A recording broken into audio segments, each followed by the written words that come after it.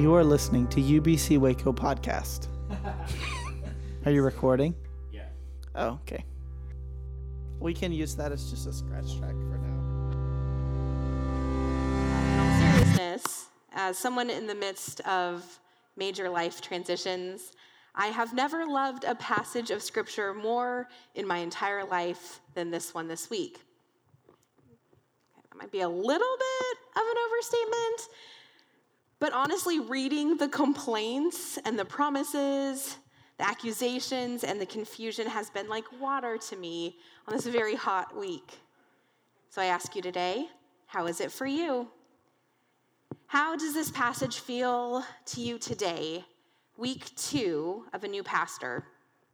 How does it feel as you are back to school, starting a new job, welcoming a new life, processing a new disappointment, fearing a doctor's appointment, avoiding a breakup, celebrating a new friendship, whatever your particular brand of new is this morning?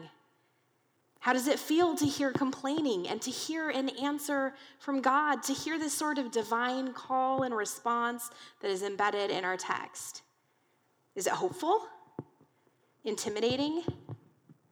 Sacrilegious? Maybe you were raised in a church context where questioning God was a sin, and you're sitting there trying to not look too uncomfortable, trying to be inconspicuous as you listen to how the Israelites pushed back against the movements of God. Maybe you're newer to this church, faith, Jesus thing, and you did not know that complaining was an option. And what a whole new world this is for you. What an opportunity that we've handed you today. Well, for some context, our passage takes place just after Israel had been liberated from slavery. They were out of Egypt. They'd set up camp next to an oasis, which is a very good call. And they had become a little snacky, peckish. They could eat. Perhaps you could say they were bordering on hangry. And they did what all hangry people do. They blamed anyone and everyone they could as they romanticized how good things used to be. I am notorious for this when it comes to leftovers. The meal was meh the first time. Perhaps I even complained about it. It wasn't bad, but it wasn't necessarily good. But all of a sudden, it's the next day.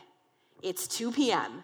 I realize I've not had breakfast or lunch, so I go for the leftovers. The leftovers of the meal I was ambivalent about at best. I complained about at worst. I said I would never make again. I open the fridge. Anticipation builds. I move the ketchup. I pull out the milk because why is it always in the way? But I cannot find the coveted leftovers. It's gone. And I am mad. Like unreasonably mad. Inappropriately mad. And my poor spouse, who heard me complain, who heard me say, I don't think I'll ever make this again, suddenly has a life-size target on his back because I know he ate them. It's about to get ugly. Why does this happen, you might ask? That's a super valid question. And here's the answer. Because 2 p.m. in the afternoon, Andie believes that the missing meal was the best meal she has ever had. Chef's kiss. 2 p.m. Andie is a freaking gourmet. Gordon Ramsay adores her cooking, and that missing meal is the audition reel to the Culinary Institute of America. Silly, maybe, probably, yeah. But unfortunately, it isn't just the silly things that we romanticize, is it? Sometimes it's the relationship that ended because it was toxic and it needed to. And then it's Saturday night. There's a little chill in the air. Cuffing season is upon us. And that toxic relationship just doesn't seem so bad in retrospect. Maybe you romanticize a simpler time, a time when everyone wasn't so sensitive and you could say whatever you wanted and no one ever got offended. Now everything feels tricky. Everything's so PC. And you worry about not if, but when you will say the wrong thing again. Maybe it's a past church or an old system of beliefs. Sure, they had their problems, like, women were to be seen and not heard. But once an elder showed up at your door when you were sick, and that was really nice. Forget the fact that you were constantly scared that you would screw up beyond repair or redemption. Not only that, but your family seemed to embrace you a little bit more when you were a member there. And now with all your sacred doubts and questions and unbelief, your so-called lack of faith, parents don't seem to call as much. Whatever the situation is, it is oh so easy to remember our past through rose-colored Sunnies, just like the Israelites did. Sure, they were enslaved, but they were fed. Yeah, okay, they were tortured, exterminated even, but their pots were filled with meat and they ate their fill of bread. So the whole congregation of the Israelites set out from Elim and they came to the wilderness and they were hungry. A lot is said in that verse, but ever so much is missing as well. The whole congregation of Israelites set out from Elim and they were relieved. The whole congregation of Israelites set out from Elim and they were scared. The whole congregation of Israelites set out from Elim and they were deeply traumatized as a people. The whole congregation of Israelites set out from Elim and they were lost and hopeful, reactive, defensive, liberated, autonomous, timid, courageous, grieving, healing, and so much more. And they did what we do so often.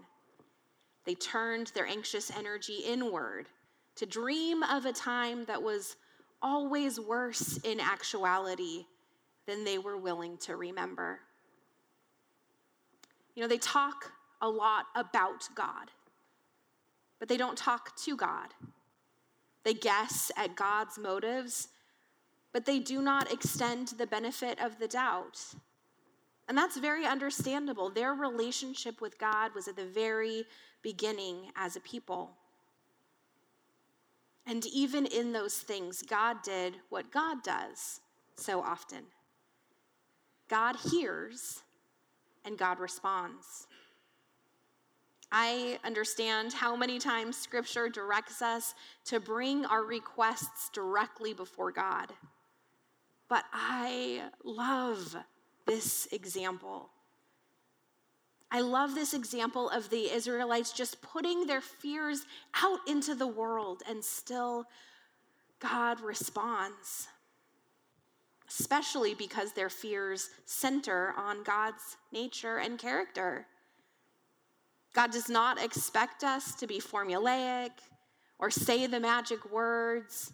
God does not only hear us when we are attempting to eloquently speak directly to the divine. Every thought, feeling, tear was held and heard by God, and without even being asked. Draw near to the Lord, for he has heard your complaining.